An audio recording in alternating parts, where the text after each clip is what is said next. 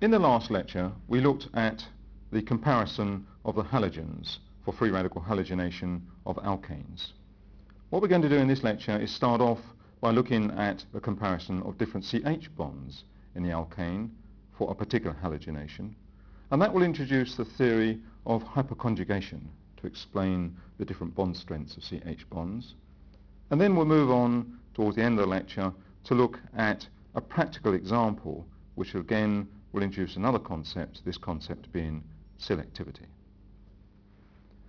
Now, last lecture we explained the difference in the halogens on the basis of the bonds made and the bonds broken in the propagation steps. In other words, on thermodynamics. We can do the same thing when we look at CH bonds, different CH bonds in alkanes, and in order to do that we therefore need to look at the different bond strengths of CH bonds in alkanes.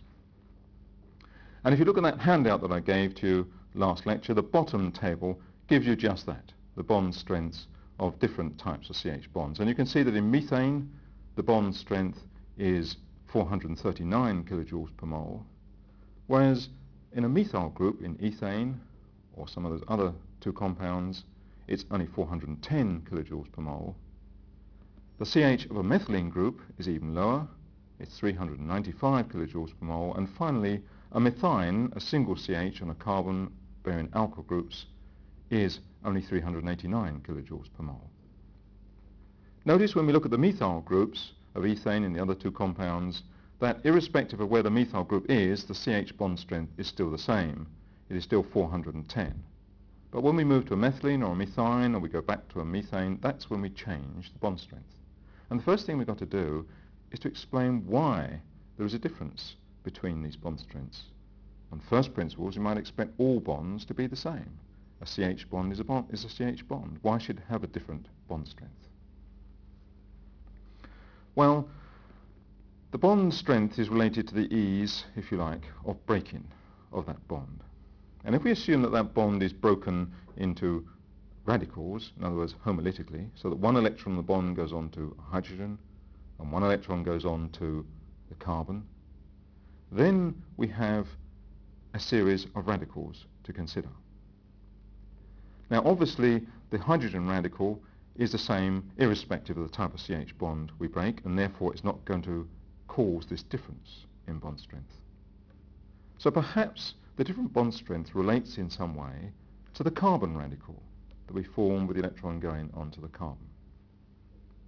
And if we assume that a radical center which is on a carbon bearing three alkyl groups, a so-called tertiary radical, is more stable than a radical center on a carbon bearing only two alkyl groups and one hydrogen, that is a secondary radical, which in turn is more stable than a radical center on a carbon bearing only one alkyl group and two hydrogens, that's a primary radical, which last of all is more stable than the radical center of a CH3, that's the methyl radical, then at least we have a rationalization of why these bond strengths should be different. Because what we can say is that if it's easier to form the tertiary radical than to form the methyl radical, then whenever any radical species attacks the CH bond, it will find that bond easier to break. So the easier, more easily broke bond will lead to the more stable radical. So that has rationalized at least the order of bond strengths of the CH bonds. But now we pose still another question. We've left ourselves with another question. And that question is, why is the tertiary radical more stable than the secondary, which is more stable than the primary, which is more stable than the methyl radical? Why should that be? Well, we can explain this in terms of a theory known as hyperconjugation. And before I go into the theory, I need first of all just to explain what the terms mean, hyper and conjugation. Let's look at the hyper first of all. When you think of hyper, you might think of a hypermarket, which is bigger than a supermarket, large. Hyper suggests something great, large. Unfortunately, that is a bit of a misnomer in hyperconjugation, as we'll see that hyper comes about through the use of something large, but it doesn't result in anything large. But we'll discuss that in a minute. Let's look at the other part of the word, conjugation. Conjugation in a way is related to delocalization. Now I know that some of you will have covered delocalization in A-level studies when you dealt with benzene. Benzene has 3 double bonds in its ring alternating with 3 single bonds. And we say that the electrons in those pi bonds, they are delocalized round the ring.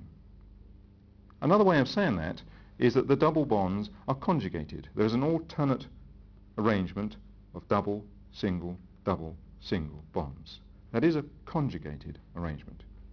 Now you can have that sort of conjugated arrangement in not necessarily a benzene ring, or ring indeed, you can have it in a straight chain. You can have a double bond, single bond, etc., etc. It could go on.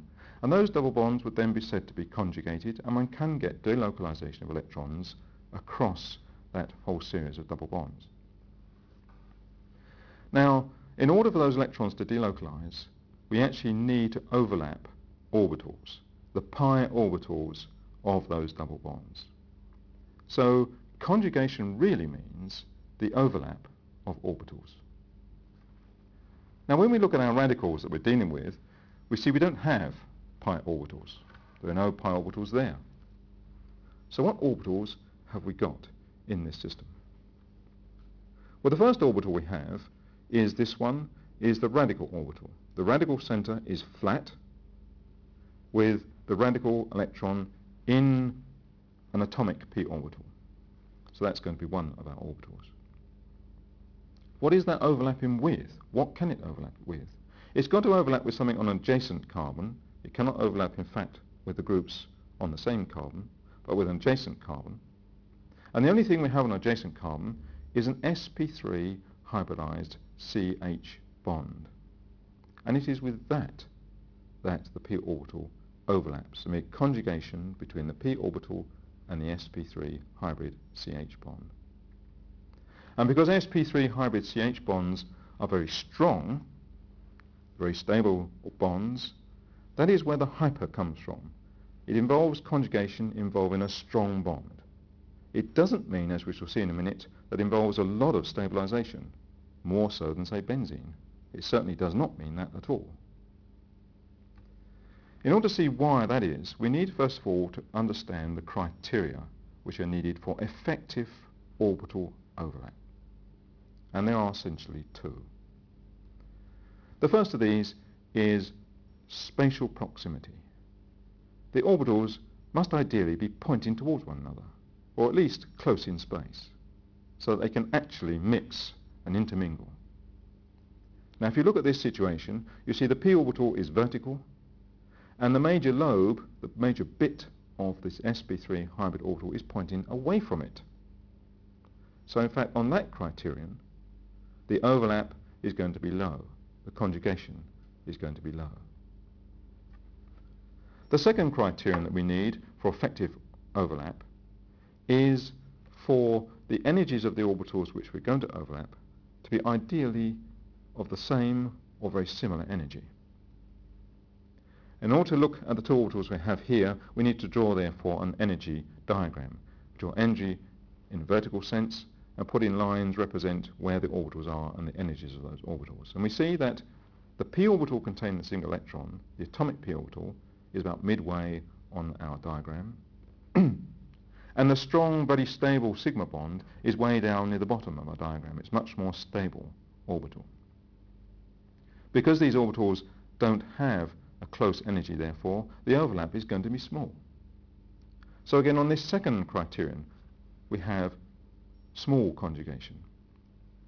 The hyperconjugative effect is in fact only a small stabilizing effect, not, as the name suggests, a large stabilizing effect. Now, when we were dealing with hybridization, I said when you mix orbitals, you have to use this linear combination of atomic orbitals approach. That is, you take the number of orbitals you're going to mix, and you produce the same number, n orbitals from n orbitals. You cannot produce more or fewer. So the mixing of our atomic p orbital with this time a molecular orbital, an sp3 molecular orbital, we can use the same approach with this, is going to result in 2 new orbitals. one of which is going to be, as we've just discussed, slightly lower in energy, slightly more stable than the sp3, say by an amount delta E, and one which is going to be correspondingly higher in energy, approximately the same amount, delta E, higher than the original p atomic orbital. They may say, all right, this has not led to any stabilization because we produced two new orbitals, one of which is stabilized to about the same extent as the other one is destabilized. But you've got to remember that orbitals don't really have any existence without electrons in them. And we can't discuss the energies yet until we put the electrons in. Now in our atomic p orbital we had one electron. That's our radical center. In our sigma orbital, CH sigma orbital, we have two electrons. That's a bond-in pair. We now fill our two new orbitals up by the Aufbau principle, that is filling them up from the lowest energy upwards, and we see that two electrons go into the more stable orbital and one electron goes up into the less stable orbital. So the overall gain we have on stabilization is 2 electrons worth of delta E minus 1 electron's worth of delta E. The two down here have delta E's worth to gain, and the one up there has delta E's worth to lose. And the overall stabilization is therefore just delta E. So we gain this very tiny amount of stabilization, delta E, by this hyperconjugative effect. Now nature will tend to stabilize if it can, and therefore it will happen, even though it's only a minor stabilization, we will get this hyperconjugation. Now let's try and apply this theory to our radicals that we had and try and define this order. What we need to look at is each of these radicals, the methyl, the primary, the secondary, and the tertiary. We need to look at them and see what is the number of hyperconjugative CH bonds which are stabilizing them. Because the greater number of hyperconjugative CH bonds we have, the greater will be the stabilization. It does depend on the number of bonds there. So we have a little table here with the type of radical and the number of CH bonds hyperconjugating, and we see that in methyl there are no hyperconjugating CH bonds because there is no adjacent carbon. Remember, the CH bonds are on the adjacent carbon. The ones directly attached to the radical center are orthogonal at right angles to the p orbital, and any orbitals which are at right angles cannot overlap. So there's no adjacent CH bond, there's no stabilization in the methyl radical. In the primary radical, we have 3 CH bonds on this methyl group. In the secondary radical, we have 6 CH bonds on these 2 methyl groups. And in this tertiary radical, we have 9 CHs stabilizing that radical center. And we can see, therefore, the order of stability is at least qualitatively what we have already decided. That is, the tertiary is more stable than the secondary, which is more stable than the primary, which is more stable than the methyl. Okay. Now let's look at how, in a practical sense, an actual example of a comparison of halogenation of these different types of bonds. What we're going to do is we're going to take 2 examples, one in which we compare a methylene, that's a CH2CH, versus a methyl, that's a CH3CH. And then a second example where we're going to compare a methine, that's a CHCH, single CH, and all the other groups are alkyl groups, with a methyl, again, the CH3CH. Let's look at the first example. We're going to chlorinate propane. And what we get are 2 products, 1-chloropropane and 2-chloropropane. The 1-chloropropane derived from attack of the chlorine on the methyl CH, and the 2-chloropropane derived from attack on the methylene CH. Now, if we look at the experimental ratio, what we find is that we get 43 parts of 1-chloropropane and 57 parts of 2-chloropropane. It looks as if the experimental ratio fits our ideal. We should get more of attack on the methylene. But experimental ratios are a bit dangerous to handle. You have to be careful using them, because you have to allow for the fact that in propane there are 6 methyl CHs and only 2 methylene CHs. And you have to allow for this statistical ratio. If there was no difference in reactivity between all those CHs, the methyl and the methylene CHs, then you actually see the statistical ratio. that is 6 to 2. We don't see that, we see 43 to 57. And we now have to factorise out, to normalise these experimental ratios by taking out this statistical factor. So the relative ratio per CH bond is actually 43 over 6 in ratio to 57 over 2. And that works out at a ratio of 1 to about 3 3/4. In other words, a methylene CH is about 3 3/4 times more reactive than the methyl CH for halogenation, or for chlorination rather, at 25 degrees centigrade. The experimental ratio was done at 25 degrees centigrade. This relative ratio per CH bond is otherwise known as the selectivity. It is the selectivity of chlorine for the methylene CH2 over the methyl CH3. Now let's turn to the second example where we're comparing a methine CH with a methyl CH. Here we have 2-methyl propane, and the experimental ratio at 25 degrees centigrade with chlorine is 36 parts of the tertiary chloride, where the chlorine has attacked the lone methine CH, and 64 parts of the primary chloride, where the chlorine has attacked one of the methyl groups. And you can now see why experimental ratios are a bit misleading, because if you just took that experimental ratio as it was, you'd say that the methyl CHs were more reactive than the methine, because there's more of the product derived by attack at them. But again, we have to remove this statistical ratio. The statistics now are such that we have 9 methyl CHs and only 1 methine CH. And so the relative ratio per CH is now 64 over 9 in ratio to 36 over 1, which comes out 1 to 5.06. In other words, a methine CH is about 5 times more reactive than a methyl CH. Okay, we can now ask ourselves a question about the selectivity that we have. The selectivity is 1 to 3.76 to 5.06 methyl to methylene to methine for chlorine at 25 degrees centigrade.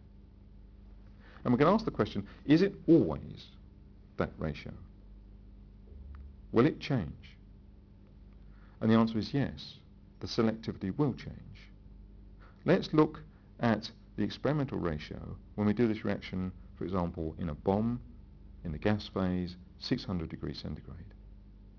What we find with propane is we now get the statistical ratio. We get 2 parts of 2-chloropropane and 6 parts more of the 1-chloropropane. With the 2-methylpropane, we don't quite go to the statistical ratio, but we're certainly heading that way. We end up with 1 part of the tertiary chloride and 4 parts of the primary chloride. So at 600 degrees centigrade, our selectivity has been lost.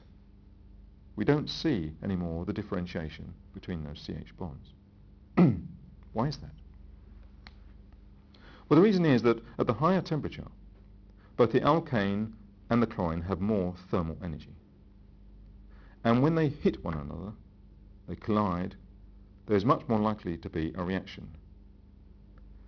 They are very much more energetic, and they react almost immediately when they hit one another.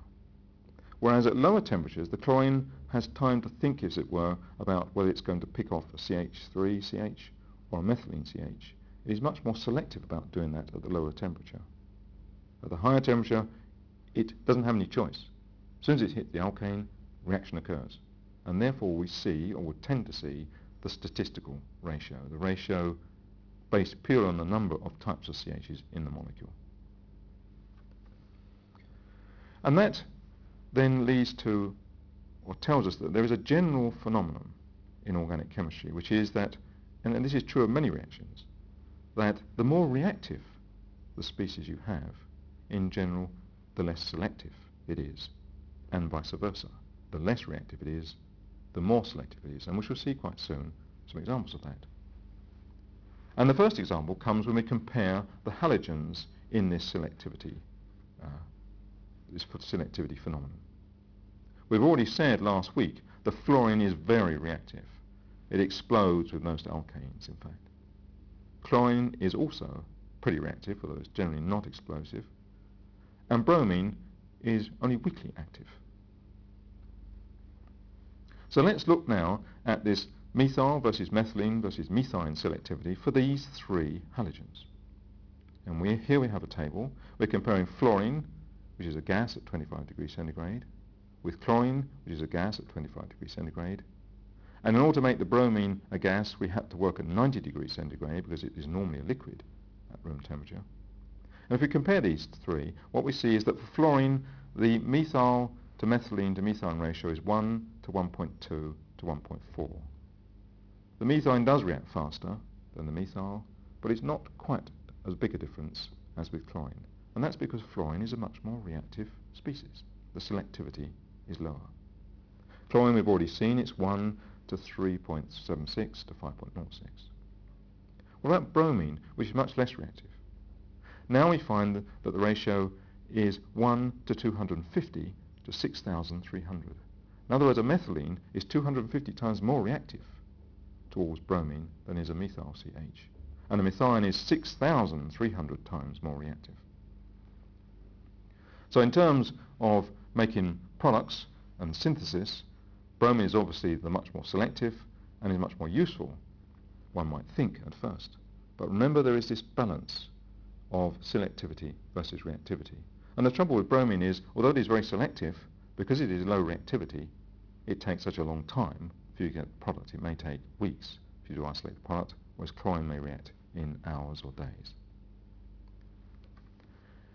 Okay, what we've seen in this lecture is the different reactivities of CH bonds. We've seen how we can explain that in terms of hyperconjugation, and we've used that in a practical sense in the chlorination of a couple of compounds, and introduced the concept of selectivity, which we'll use again in the next lecture.